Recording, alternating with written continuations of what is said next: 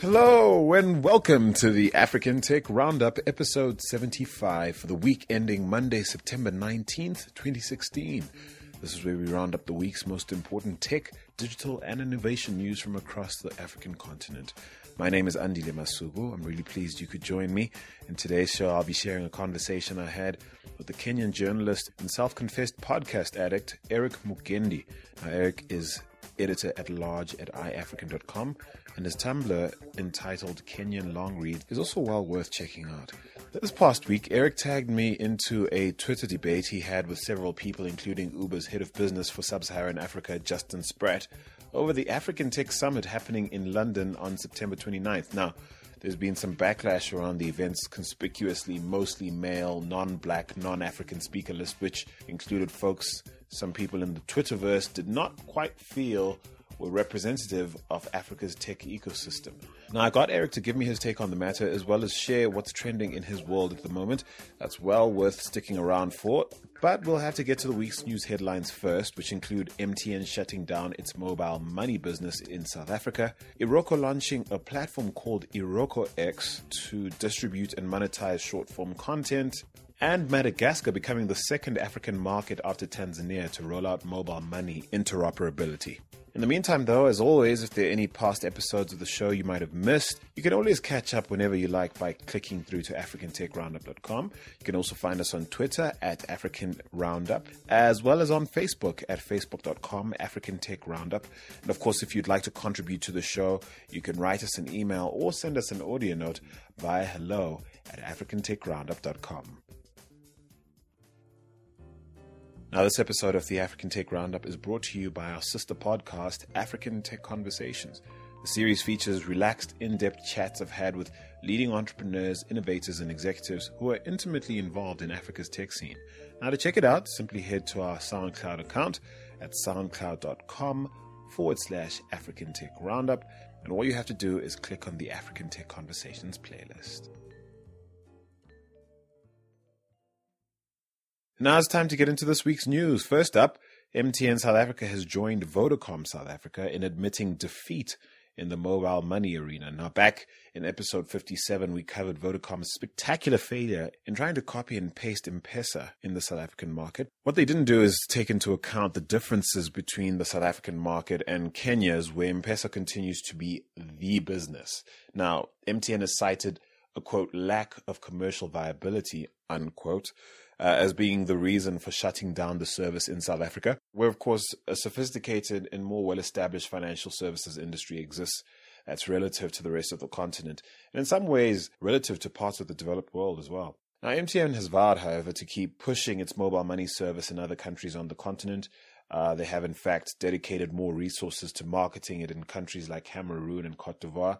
It seems unlikely that MTN will give up trying to make a serious go of the whole mobile money thing.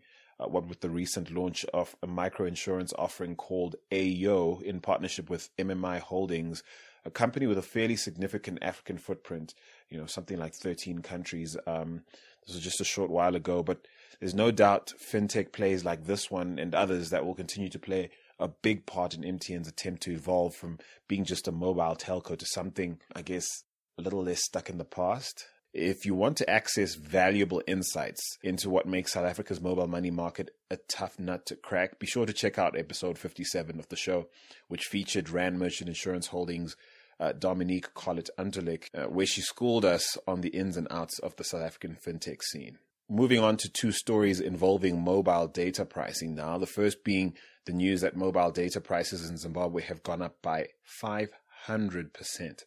It's been reported that mobile networks instituted rate hikes that were ordered by the country's telecommunications regulator, the Postal Telecommunications Regulatory Authority of Zimbabwe, POTRAZ.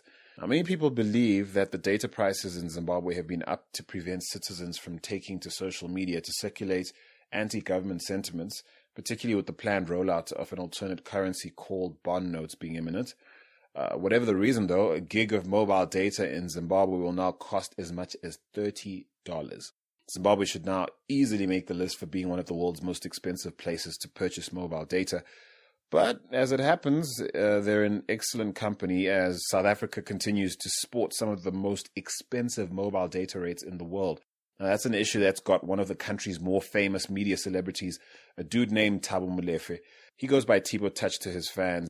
Now, it got him all fired up last week. Tibo Touch started by inviting his fairly large social media following to join his #DataMustFall campaign to demand lower prices from cellular networks. He then took to various traditional media outlets to speak out against what he calls exorbitant pricing, which, as he puts it, prevents young people, especially students, from accessing information they need to succeed. Now, here's the thing. I figure the gravy train is over for mobile telcos like MTN and Vodacom, who've spent many years benefiting from what's largely been a monopolistic position in many parts of the continent that's allowed them to deliver mobile services at a premium with this take it or leave it mentality. I do think, though, that, much of the rhetoric around Tibo Touch's campaign is faulty. I was recently invited to talk about it on South Africa's largest morning show on television, SABC2's Morning Live, and I was really quite frustrated by the poor quality of dialogue around this issue. So I'm going to get into it a little bit. Look, for starters, I reckon, Africans should corporately expect to continue to pay high prices for mobile data as long as the mobile telcos are trying to figure out how to evolve their business models in order to enjoy the levels of economic success they've had in the past. Now, here are a few things to remember before you blindly back this #DataMustFall thingamabob. First off, mobile telephony is a business, people. By and large, it's run by corporations that are obliged to achieve a return on investment for their shareholders. Now, in order to deliver their services, mobile carriers have to build and maintain their own networks, and they have to do so profitably. And that is their primary mandate. It's not as though mobile networks are built using public funds, at least in most cases. And so, secondly, from a technical perspective, mobile telcos have limited resources to fit everyone's usage on. The radio spectrum they harness can only hold so much activity at any given time, and so they simply must institute measures that ensure people self-regulate their consumption, and they typically do that by functioning on a cost-based model. Now, even if they wanted to offer everyone free, unthrottled data access, and of course they don't, they couldn't. Companies like Vodacom, MTN, Safaricom, really all the mobile service providers on the continent simply have too many customers to make a cheap, uncapped data model work. Even second-tier companies like Cell C was, when they first launched, with substantially fewer customers, can make such loose and open models work for a while, but only until their subscriber base grows too large, in which case they have to start to curb it by charging higher prices. And so on the flip side of that, you've got ISPs that run on fixed line and fiber infrastructure that have no real long-term bandwidth constraints, because as soon as their subscriber base grows too large, all they've got to do is simply just run another fiber line, And then here's the other thing. In various countries on the continent, you have regulatory bodies like, and in the case of South Africa, it would be the Independent Communications Authority of South Africa, ICASA. And these bodies are responsible for awarding licenses fairly to companies that wish to operate in the telecom sector. The idea being to protect the public interest by regulating the industry, to prevent these companies from pushing their profit motives too far and exploiting people. Now, despite popular sentiment to the contrary, mobile telcos can't, in fact, quote, do whatever they want. Now, the thing is, if you don't trust that regulators in your country are doing their job right, or suspect that they're being influenced by corrupt politicians, taking it out on the mobile telcos isn't going to help anything at all, though. And interestingly, countries like Zimbabwe are a prime example of how government regulation can drastically influence mobile data pricing. In the recent case of Zimbabwe, you can see how such regulation can play out for the worse as far as the consumer is concerned. And then, of course, there's the simple economic matter of pricing being driven by supply and demand. Now, despite the widely publicized growth in mobile penetration and adoption of smartphones on the continent, data remains pretty much a luxury for the average African. And in principle, the more people come on board in terms of using mobile data, and of course this is within limits, the cheaper it should become for all of us. And in the interim, while we wait for everyone to come online, the more affluent of us on the continent who are able to adopt early will undoubtedly pay a premium for the privilege of using mobile data. Now, according to some research put out by Pew Research Center, only about 3.5 out of every 10 South Africans actually owns a smartphone. 5.5 out of 10 own feature phones still, and 1 out of every 10 don't own a phone at all. Now, compare this to 7 out of 10 Americans owning smartphones in the US and nearly 9 out of 10 South Koreans owning smartphones. And you start to see that despite us outstripping other places in the world in terms of growth, as far as smartphones are concerned, we're still a long way away from the levels of adoption, in more developed parts of the world. And then, of course, there's the fact that mobile telcos are currently feeling the heat in terms of drastic reductions in voice revenue, all the while having to compete with other providers of broadband services like fixed line telecoms operators in South Africa, that'd be Telkom and Neotel. Then there are fiber operators that are proliferating the space, guys like Vumatel and Herotel. Then there's public Wi-Fi players that are partnering with government, in many cases local government and municipalities, to roll out public Wi-Fi, the likes of Project Isizwe and Twi-Fi. All of this eats into mobile telecoms revenue by providing broadband and voice over IP via ADSL, fiber, and public Wi-Fi. Then, of course, there's the disruptive role of over-the-top services, OTT services like WhatsApp and Viber. They just swoop in and deliver cheap communication options for the masses. And of course, I love them. And they do this without spending a cent on investing in infrastructure. Infrastructure that mobile telcos, quite frankly, are still stuck with and are compelled to try and sweat still. And while I have it under good authority that broadband wholesalers like Seacom are delivering broadband access at lower rates than ever before, the mobile telcos are probably the least well-positioned to pass on those savings to the public. I have this hunch that Thibaut Touch's frustration with high data costs has more to do with the realization that Touch Central, the online radio station he recently launched in partnership with Gareth Cliff, after leaving one of the country's highest rated radio shows he used to host on SABC, doesn't have a prayer at achieving the kind of success he enjoyed back when he was with a traditional platform, simply because as much as his listeners might love him, they aren't about to drop literally hundreds of rands a day to tune into his 3-hour show every weekday, never mind tune into his radio stations 24 hours a day. So thank you for letting me get that off my chest. But staying with mobile matters, we go to Madagascar next, where the island country has become only the second African market after Tanzania to roll out mobile money interoperability. Now, the country's 3 mobile money providers, Airtel Money, Mvola, and Orange Money, will now allow transactions to flow seamlessly across networks. Now, this is certainly good news for Madagascar's nearly 23 million people. The GSMA has come out saying that they're thrilled to see mobile operators leverage their separate networks to offer customers access to extensive coverage, offering them a secure and convenient way to access financial services. Now, I've often said that I believe that mobile telcos are going to need to stick together in order to fend off disruption. Massive consolidation in this space is inevitable over time. I do think it's a trend we can expect to see to happen more often in different shapes and forms. Well done to Madagascar. Hopefully become a template for what might go down on the mainland. Staying with island news, we go to the Seychelles next, where Barclays Africa is said to be the first major financial institution in the world to have made a trade using blockchain technology. Now, last week, the Seychelles Trading Company Limited and Onua, who are clients of Barclays Africa and Barclays UK respectively, participated in a pilot transaction which involved a trade of a letter of credit, which was generated through a platform developed by Wave. They used this to verify a transaction within the blockchain. Now, apparently Wave's platform allows parties in a supply chain to send, receive, and track important source documents, such as the electronic bill of lading, which is said to have been used in this particular transaction.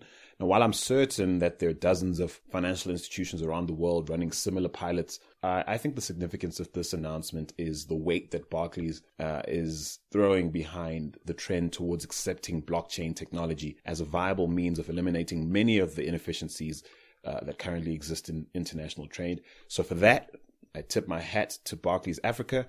We see you, fam. To Nigeria now, where Iroko has launched something called Iroko X, a platform that, according to Iroko's founder and CEO, Jason Njoku, simply formalizes an aspect of their business that they've been doing as a matter of course all along, and that's producing, distributing, and monetizing video content. Except Iroko X will concentrate on providing a hand-picked batch of artists who produce 3 to 5 minute short videos with resources that they need to create original work, and then plug them into Iroko's partner network, which includes YouTube, iTunes, and Google Play. Now, Iroko claims to have paid out just over $500,000 to content producers last year, and they also claim to have generated over 1.5 billion views for content distributed through their partners. So this all sounds good. We look forward to seeing how it all works out for the original content creators, and indeed which lucky ones will be handpicked to join the Iroko X Club.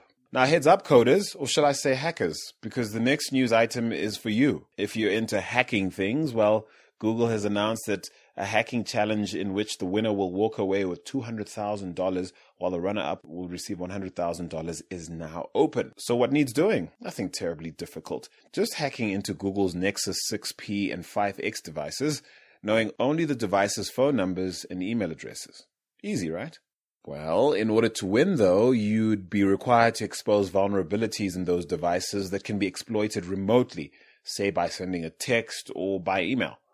So come on, Africa, you can do this. Hack into Google's Nexus 6P and 5X devices. Let us know if you crack it and win the money. We'd love to celebrate your victory. And of course, share your money. To Kenya next, we're following a fairly promising mobile money rollout in India last year.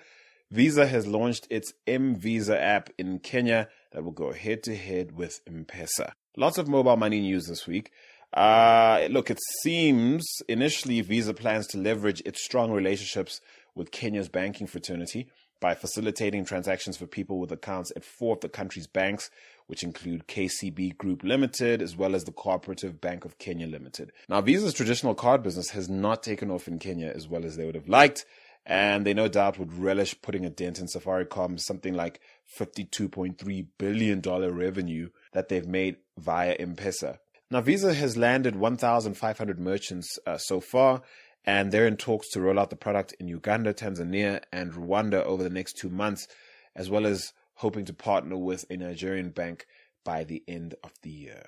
And so finally, heads up, Lagos. The African Angel Investor Summit is heading your way. It goes down Thursday, November 17th, 2016.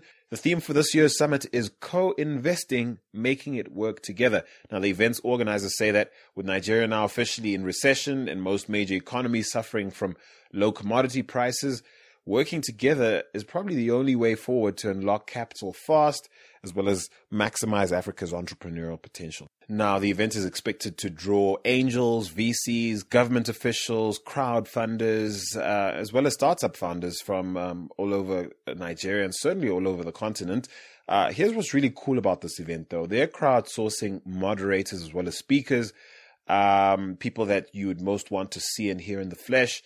Simply Google African Tech Investor Summit 2016 to see which gaps still remain in terms of speakers and moderators, and go ahead and nominate yourself or someone else who might be worthy to share insights at the event.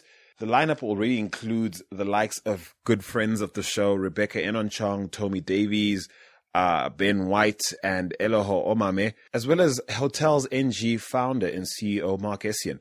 Now, it's fixing to be quite a gathering, so don't sleep on this, Lagos. Don't sleep on it now. And of course, in this week's discussion segment, we'll be unpacking some controversy surrounding another tech gathering called the African Tech Summit that's scheduled to go down on Thursday, September 29th. Editor-at-large at iAfrican.com, Eric Mugendi, will join me to discuss the matter in a moment. But first, take a listen to an audio comment on the problematic issue of how few Black, African, and female representation seems to be featured in the African Tech Summit's lineup. Now, here's the Beyonce-loving Kenyan techie that is Rachel Gichinga, responding to some of the pushback she encountered when she aired her frustrations about this issue on Twitter. Now, unfortunately, the recording is pretty scratchy, but she makes her arguments quite well. So do soldier through and take a listen. Representation matters. Optics matter. I'm having a disheartening number of people showing up in my mentions when they see me tweeting about this and saying, well, actually, we don't have that many African tech leaders.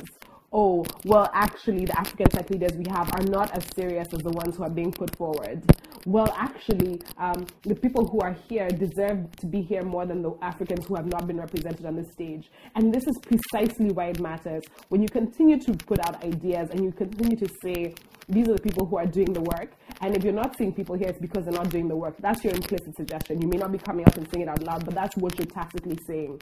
You are saying that it doesn't matter that we don't put out a representative or diverse or equitable panel, because these are the people who matter. When you hang that further on the hook of investment and saying, well, we picked this group of people, we asked them to self-finance and get here because the idea is for us to generate investment, what you are coming out and saying is that investment opportunities should be garnered by people who look a certain way, who sound a certain way, who can be taken more seriously by other people who look like them and who sound like them. And then you just repeat and perpetuate these biases. And then we have a scenario whereby we're looking at a Quartz report from, I think late last year, earlier this year, which is talking about the top tech companies that got funding over the last year. And you see that out of the top 5 names, 4 of them are not even white Africans, but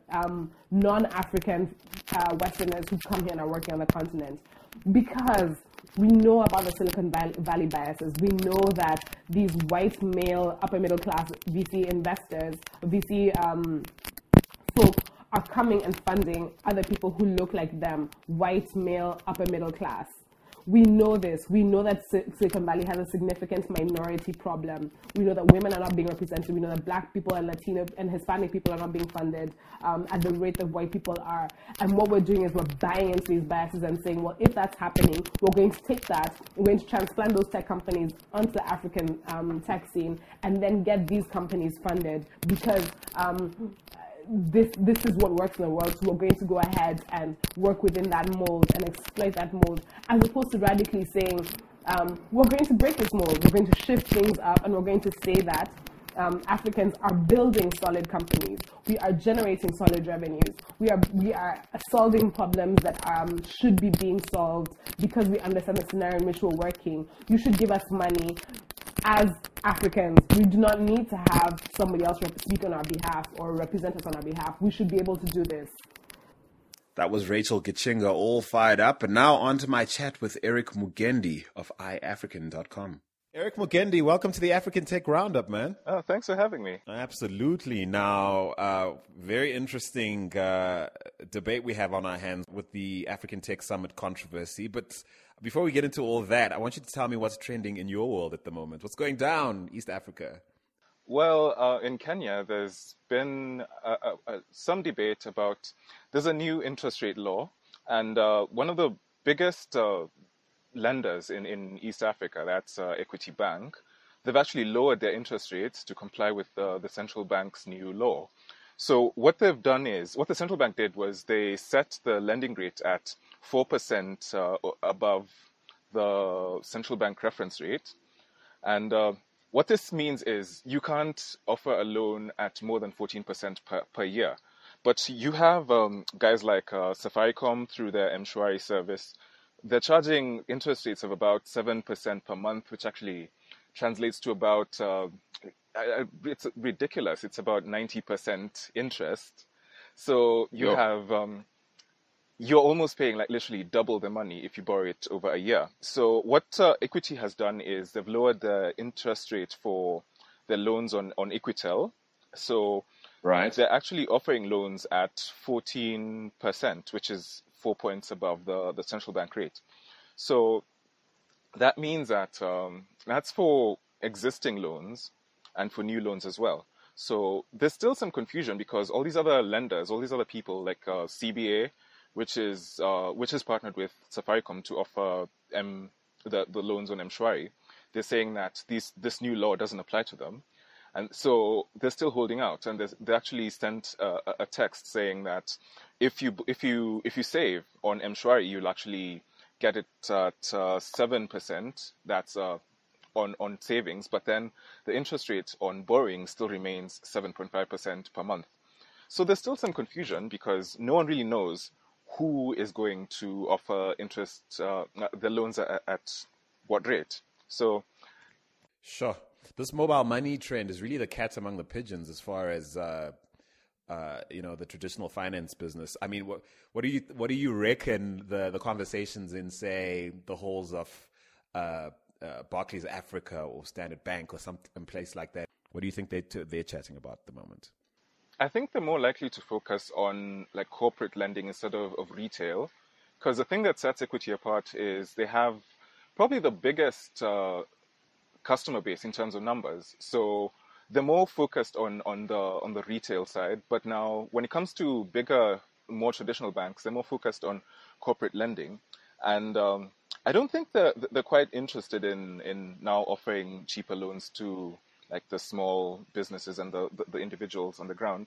So they'll probably try to shuffle around a couple of accounts, change which accounts earn interest, and they'll try to position themselves as more on the corporate side. So I don't think they're going to be much moved by these changes. So I think when it comes to actual lending to the individuals on the ground, the banks with the bigger customer numbers are the ones that stand to lose the most from this move. Because if you have someone offering a cheaper loan, what you can do is you can literally just go to the bank that has a lower rate, and then they buy out your loan from the other bank, and then, yeah, they're going to attract more customers that way. Sure, that's really interesting. And staying with mobile money, really, I spoke about on the show a little earlier the fact that MTN is discontinuing their mobile money service, and Kenyan Twitter was was very funny this week in response to that news. People coming out saying, "Come on, stop trying to be us." Yeah, because I think if you look at how mobile money has been positioned, it's like the one size fits all solution for Africa. Like if you want to figure out a way to introduce something like finance based, you have to introduce a mobile money aspect. But I think it's just an indication of just how different Kenya and South Africa are. Because if you look at the level of formal banking in Kenya, it was quite low before M-Pesa came in. So there was the fact that people were taking up more phones, and the fact that they didn't have access to bank accounts that contributed to the rise of mobile money over here. But then if you look at SA, South Africans are far more banked when it comes to like actual access to formal banking. So when it comes to sending money or like paying for things, there's a lot more access to credit cards and debit cards down there than in Kenya. So it didn't pick up as much as I think the operators wanted. So it's not so much that our ecosystems are similar, it's that they're so different that the things that contributed to the rise of mobile money in Kenya didn't really work out in South Africa. So I guess they just have to regroup and find something that works for them. Yeah. Africa is a country must fall, man. Africa is not a country, definitely. But also, again, mobile money is something we touched on in the news segment. Visa launching a mobile money service that's so originally titled M-Visa. Again, my question is, I'm fascinated in trying to psychoanalyze at least get into this corporate psyche around responding to mobile money, at least as far as the traditional players are concerned. Visa certainly being the toast of the town many years ago, cutting edge fintech, as it were, now kind of on the back foot. Yeah, because it seems more people are taking up like branded debit cards, especially like when it comes to Visa. And if you look at the sort of offerings that banks have when it comes to cards, I think Visa's the most visible. So I don't think it's really going to challenge mobile money, because the M-Visa is really targeted towards people who have bank accounts already. So it's just going to be like I think it's just going to be an added advantage, like the fact that you can now transact using your phone, and it connects to Visa, and you can just do payments on it. But I think it's going to challenge Safaricom, because Safaricom is also trying to get into the card space.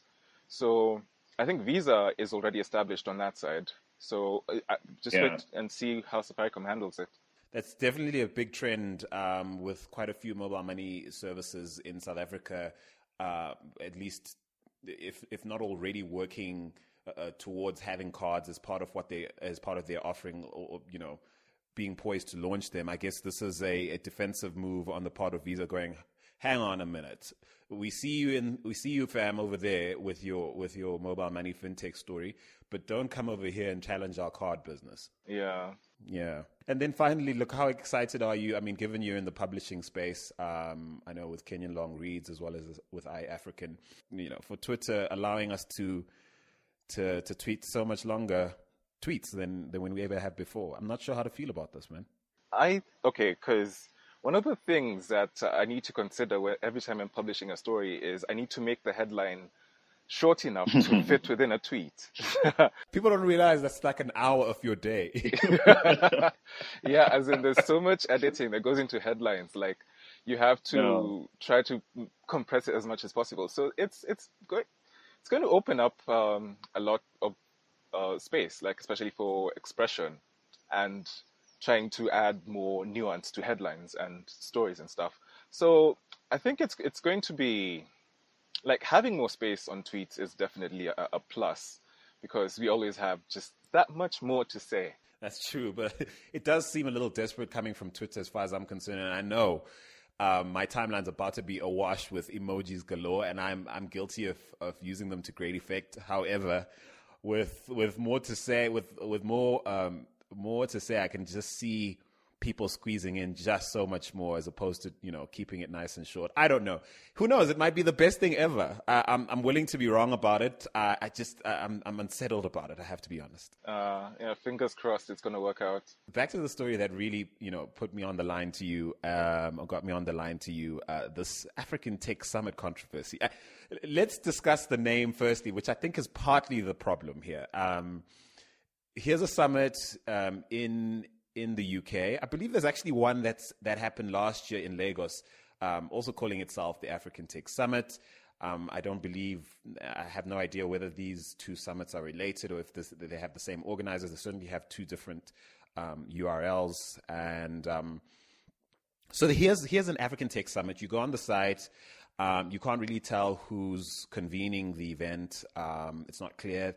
There is, if you visit the site, you have a sense of what they hope to achieve, what they hope to bring together. But lofty aspirations involving, being a premier, invite-driven platform that will sort of give delegates an opportunity to get a 360 on the state of Africa's tech ecosystem. Okay, and it's called African Tech Summit, and it's in London. So you started, I think you started, to be fair, you started a debate on Twitter, which the likes of Uber's Justin Spratt joined, your homegirl, Rachel Kichinga joined in with a very opinionated stance we played at the top of our discussion. And yeah, what do you make of a tech summit with such lofty aspirations being based in the UK? Is that problematic in and of itself? I think so. I think it's a really big problem, because if you look at geography in Africa, like a lot of the stuff that's happened affecting the continent tends to happen somewhere else. And for the longest time, this was because the opinion was Africans aren't really prepared to handle some of the discussions around the things that affect them. And a lot of the discussion that came up was, you can't have a conference in London and call it the Africa Tech Conference. And then you look at the panel and then you're like, I have no idea who half those people are. And to look at the example of let's say you're having a UK tech conference and then you decide to hold it in Tokyo, for example. That doesn't make any sense. Yeah. So it doesn't make sense to have something and call it an African conference and then hold it somewhere where I would have to apply for, I'd literally have to apply for a visa and wait for about, I'd say, 3 weeks for the visa to be processed. And then I pay airfare to go to, and I'm not even assured that I'm going to get that visa. So by calling it an African conference and then holding it somewhere where I, as an African, can't go, then it doesn't make any sense. That's why I actually said in one of my first responses was, this isn't so much a conference on who can or who is able to speak about tech in Africa. It's more like who's most likely to get a visa. And I hear you sort of come across as saying this idea that you guys need to sort of plot how you can help us out and sort of decide over there what needs doing over here is a bit problematic. Yeah, it is, because the fact that it's so removed from the space that it's trying to speak for it's ridiculous. Because if you look at other similar conferences, if you look at, say, fintech conferences, or if you look at conferences on the Internet of Things, they don't just have the self-selecting. That's what I'm trying to say. The conferences are very... They try to represent the subject that they're speaking about. But if you look at the composition of the panel, I think that's the thing that most people found disturbing. Because it would be fine if I look at the composition of the panel and I saw people who I know. And I'm actually familiar with a bunch of the people on the panel. Like, I actually did work for Shay Taylor, who's at Big Cabal Media. And I have spoken to Andrew Appiah, who's at Zipe. So I know that for a fact that they're able to articulate some of the things that are problematic in the African tech space, and they're able to talk about what it means to be a founder in this space as well, and also someone like Marek Zimlowski, who's at Hotel Oga, he's able to talk about setting up a platform literally from scratch in Nigeria, because there was literally nothing there in terms of hotel booking, and he's been able to carve out this niche for himself. So the fact that these people are trying to speak for a tech space as if there's nothing there, and a bunch of them are literally copy-pasted from Silicon Valley into the African tech space, it's problematic. And it's not that we don't have startups in Africa. We have so many that could have been able to speak for this space. And it's not just that. There's so many African techies working in the UK, for example. So you can't say that they did try to find people to speak for the space and they didn't find anyone. My question is, how do we correct it? Because on the flip side of this debate is a tweet that I personally retweeted that was put out by another event that's going to be happening next month. It's the African Angel Investor Summit that will be happening in Lagos. They've done things quite significantly differently in terms of composing the delegates and speakers who will be speaking at their event. They've actually gone the crowdsourcing route. They've let everyone know in their network that if you think you're worthy of being at this platform, let us know. If there's someone else you think we should have and we don't have yet, please nominate them. And then on Friday, they came out saying, listen, 7 out of 14 so far of the people we intend to have at this conference are women. Hip, hip, hooray. Doesn't that almost play into the field of tokenism in some respect? How do we balance this out, though? It does look like tokenism, because you're literally looking for people who present a certain image or a certain aspect of the tech ecosystem, and the fact that this is a bragging point for them that they have that half the panel is composed of women is part of the problem. It shouldn't be that this is a selling point for us that half our panel is composed of women. It should be that it's one of the things that you notice when you're looking at the program, when you're at the event. It shouldn't be a selling point for your event that you have gone out of your way to be diverse, because then you're literally advocating for diversity for the sake of diversity. And on the other hand, if you look at the fact that a lot of these people on these panels are speaking from a point of knowledge, and a lot of them are parts of networks that people who know people, and you can literally work on these networks to like constitute a panel without having to I want to say pander, but that's a difficult word, without having to pander to certain demographics. So the fact that on one hand you have a panel that's majority white men speaking for a tech ecosystem in Africa, and on the other hand you have a conference using the fact that they're super diverse as a selling point, it shows that conferences are okay. We're not trying to save the world using conferences and panel discussions, because that's never going to happen. But at the same time, we can't have these panels trying to advocate for or trying to speak for a certain space. We should just go by meritocracy, like who most deserves to be in this panel. And I like what the Lagos conference is doing, because you're literally canvassing, you're asking people, who would you most like to see on this panel? Because a lot of the conferences and events where you have like a women's tech thing, that's the sort of angle they take. They ask people, who would you most want to see on this panel? So similarly, I would want to see something like that happen. With the one happening in the UK. I suppose, I think that therein lies perhaps a slight weakness in Rachel's argument when she says optics matter, in the sense that I hear your argument for meritocracy, but the problem is there is room for subjectivity. If merit is being determined by a white male sitting in Silicon Valley and he looks at his portfolio and it's predominantly white males invested in Africa, his sense of merit will be based on what he sees in front of him, right? In which case, Rachel's argument kicks in. You can't just do that. You have to think beyond that. You have to think to the ecosystem. You have to stretch yourself and look for people outside of your comfort zone and realize that there are a lot of hard-working people doing things, great things that you might not even know about. There's something that Justin Spratt said in your exchange on Twitter. He basically, put his neck out for the chaps organizing this conference, who as yet I have no idea who they are really. I have some thoughts about who might be behind it, but I'm not sure who it is. But nevertheless, he says he knows some of the organizers and their hearts are in the right place, etc. And he made that argument. Speak to the argument of there's a limit to who could attend. A lot of the people who are on that panel are people who funded themselves to attend, who could afford to come, whose schedules permitted it. Does that sort of thinking let organizers off the hook? It doesn't. I think it just means that they weren't looking hard enough.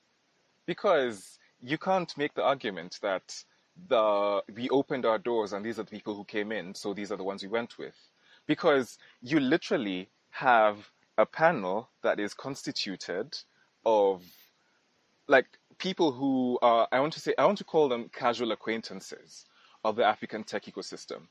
And you might as well have held a conference in somewhere like in Kigali, for example, and it would have attracted a far more diverse platform. The fact that you're pandering to the community that exists around you, and you're not willing to go out and look for people who are more likely to fit the composition, the sort of discussion you're having in this panel.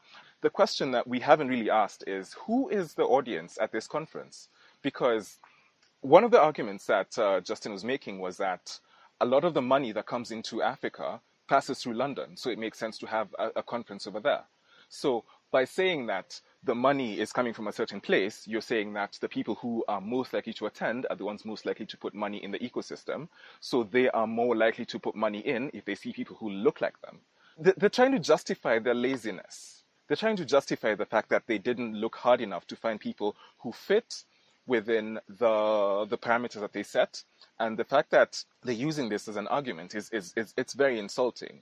Because they're trying to say that people in the African tech space who could speak in this event aren't as likely to attend because they can't afford it and they don't have time, because look at where the event is. It's in London. So it doesn't make any sense. So on the whole, I'm trying to say that it's almost self-defeating to try to justify how this panel was arrived at, because they're trying to say that these are the people who are most available and who are most likely to attend. It's quite interesting to observe the differences in mindset. With the African Angel Investor Summit in Lagos, they're partnering with She Leads Africa as well as Ingressive, who do investment tours. They bring investors from abroad to soak in the vibe, interact with the people, as well as attend what's hopefully a balanced representation of Africa's tech ecosystem. There seems to be a different approach to what makes sense in terms of introducing Africa's tech ecosystem and the opportunities that lie there to potential investors. If this summit is indeed targeting potential investors, I suppose you might be arguing in part that this is not the best way to introduce our continent, our tech ecosystem, and the opportunities that lie there to money in London that might decide to make its way to Africa. Is that right? Yeah, sure. I don't think anyone who's attending would leave with an accurate picture of what's happening. Yeah. So you're making an argument for the weakness in composition of the people present, the weakness in the notion that it ought to be in London in order to appeal to people in that part of the world and draw them to investing in Africa. And then the whole idea of the African Tech Summit, perhaps they plan to move it some other place. I find it particularly problematic in the context of the news that Oxfam is planning to move its headquarters from the UK to Nairobi. This debate and that news happening in the same week is quite hilarious to me. Let's move aid right where it's needed, or at least let's go be relevant by being here amongst our African brothers and sisters so we can be more helpful to them.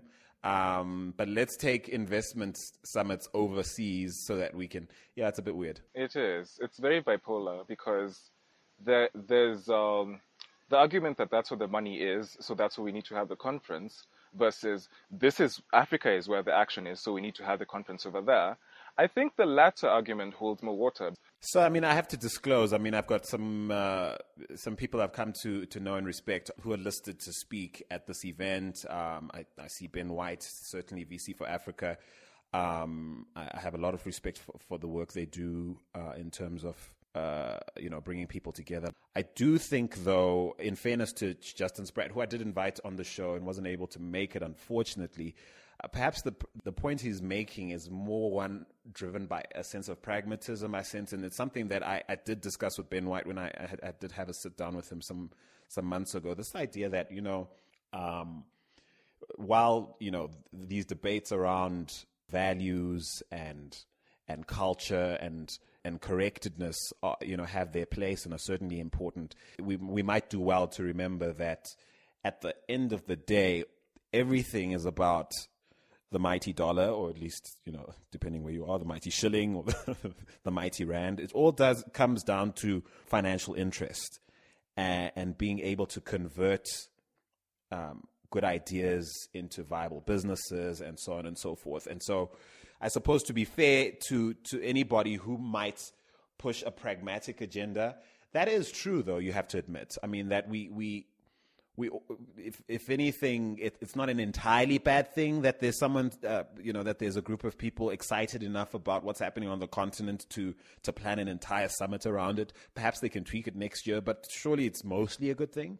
I think so, because I don't think we're at the point where we're able to fully finance our own tech ecosystems, because a lot of the money coming into tech is from VC funds and from external sources, and these are the people who this conference appears to be targeted towards. So yeah, it's a good thing that they're trying to take the discussion to the sources of the finance. So, and one of the things that this conference is aiming for is to connect the tech ecosystem in Africa with investors. So that is a good thing. But yeah, I still think that on the whole, the panel could be a lot more representative of the ecosystem that it's trying to connect. It's not so much that we are so desperate to get funding that we just want to take money from anyone. It's more like we want to take part in the conversation. I think that is that was one of the reasons why the argument was so loud and so strong. It's that Africans were feeling left out of this conversation because it's calling itself the Africa Tech Summit. But if you look at the composition, I think they've rehashed the panel a bit, but before there was not a single black woman on the panel. And there's so many. I see Hawaya Mohammed of Afrobytes, which again it is a conference. I think Afrobytes is basically they're behind a conference that's usually hosted in Paris. Again, she's one of. I'm just looking here. One of one.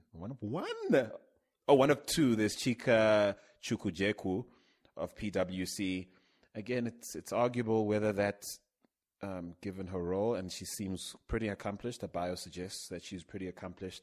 Again, is she a decent representative of the tech ecosystem specifically? I don't know.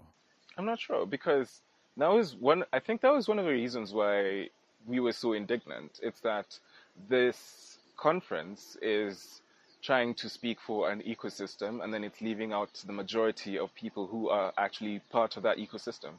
So you can't exclude African women who have founded so many successful startups from this conversation. Granted, there was one who, I think it's Africa Techie on Twitter. She said that she had been invited, but she declined. Yeah, Rebecca Inanchong, yeah. So, yeah, I mean, there have been people coming out in not so much support, but sympathy in the sense. Like, well, guys, I think their hearts are in the right place. And I lean towards that view that, look, I think people's hearts are in the right place. They're no doubt trying to make connections. They're trying to create a sense of enthusiasm around Africa's tech ecosystem in the UK specifically.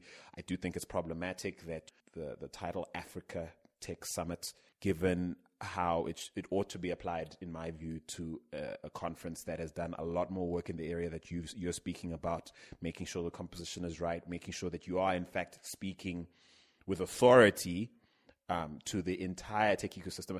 I mean, we get flack at the African Tech Roundup from time to time for our inability to fully grasp everything there is to know about the African tech ecosystem, and I think it's a fair criticism given the name of the podcast. You know what I mean?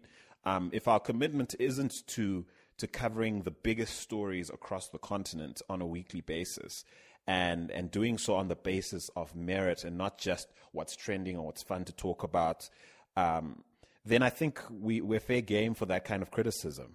And it just makes us work all that much harder to make sure that every time people tune in, they do get in half an hour to an hour a snapshot of what might be at least 8 times out of 10 or 6, even 7 times out of 10, the most important stories impacting our ecosystem. And I think that takes a lot of doing, and more so for a conference such as this, which I think you'll agree, we'll probably be going back to the drawing board to see how to do it better next time, if indeed they do survive another year. Definitely. I mean, like, we also struggle when it comes to finding stories from all over Africa to write about, because we can't just keep doing the same stories about mobile money and like random conferences happening. We actually do make an effort, because we try to cover as much as possible. Like, we recently tried to do more stories coming from North Africa, for example.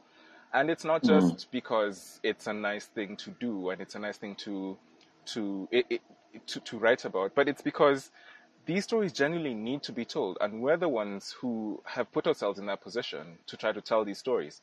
So it's not so much that we're trying to just capitalize on whatever is the hot big trend of the season. It's that we feel that these stories do need to be told. That's why we're trying to advocate for better representation of the ecosystem that we cover, and we're also trying to make it so that we're trying to hold these people accountable. Because first of all, we can't just keep having the same faces on panels, and we can't keep having the same exclusion of women on panels. There was a hashtag, actually, say no to manels, say no to panels made exclusively of men, that was going the other day. Yeah, because you find that women keep getting excluded from these conversations. So some of the hardest working people in the African tech ecosystem are women, because we can't just keep rehashing the same conversations that we've had and trying to make it look like we're just doing this because it's nice or it's a good thing. But it's because we genuinely feel that this conversation has value and it needs proper attention and it needs to be done right. Absolutely. So I suppose moral of the story is we are like chewing out these poor event organizers a great deal, but we're certainly not stopping short of putting our own feet to the fire as far as doing the best we all can to represent correctly this tech ecosystem. And listen, we're watching. We see you, fam. It doesn't matter how far you are. Certainly, if you're going to slap our name on stuff, i.e. Africa, on something, we're going to stand up and let you know if we think you're doing it right. And I'd like to thank you very much, Eric Mugendi, repping for Kenyan Long Reads, as well as iAfrican.com, where you're editor at large. I really do appreciate your time.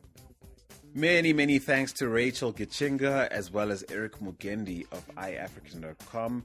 Now we throw it to you. Tell us what you make of the whole debate. Are we making a mountain out of a molehill? Or should the organizers continue to take steps to rectify the situation and make sure it doesn't happen again? Tell us what you look for in a conference that you're looking to attend, and let us know if the composition of the speaker list is make or break for you in terms of deciding whether to attend or not. You can tweet us at African Roundup or drop us an email via hello@africantechroundup.com. Now, once again, this episode of the African Tech Roundup is brought to you by our sister podcast, African Tech Conversations. The series features relaxed, in-depth chats that I've had with leading entrepreneurs, innovators, and executives who are intimately involved in Africa's tech scene. To check it out, simply head to our SoundCloud account at soundcloud.com/African Tech Roundup and click on the African Tech Conversations playlist. And so that's the week's show, folks. I'll be back next week, Monday, on AfricanTechRoundup.com, come 9 a.m. Central African Time. But before I sign off today, I want to send a special shout out to all the awesome people I rubbed shoulders with at the Arms Corps Aerospace and Defense Conference 2016, as well as the Aerospace and Defense Expo 2016. I'm really encouraged to see how the continent is coming together to set its own agenda in terms of progress. Respect to all of you who made it out to those events from all over the world. Here's to seeing you all again 2 years from now in 2018, or perhaps sooner if our paths should cross before then. And so to everyone listening, till next time, do take care, Africa.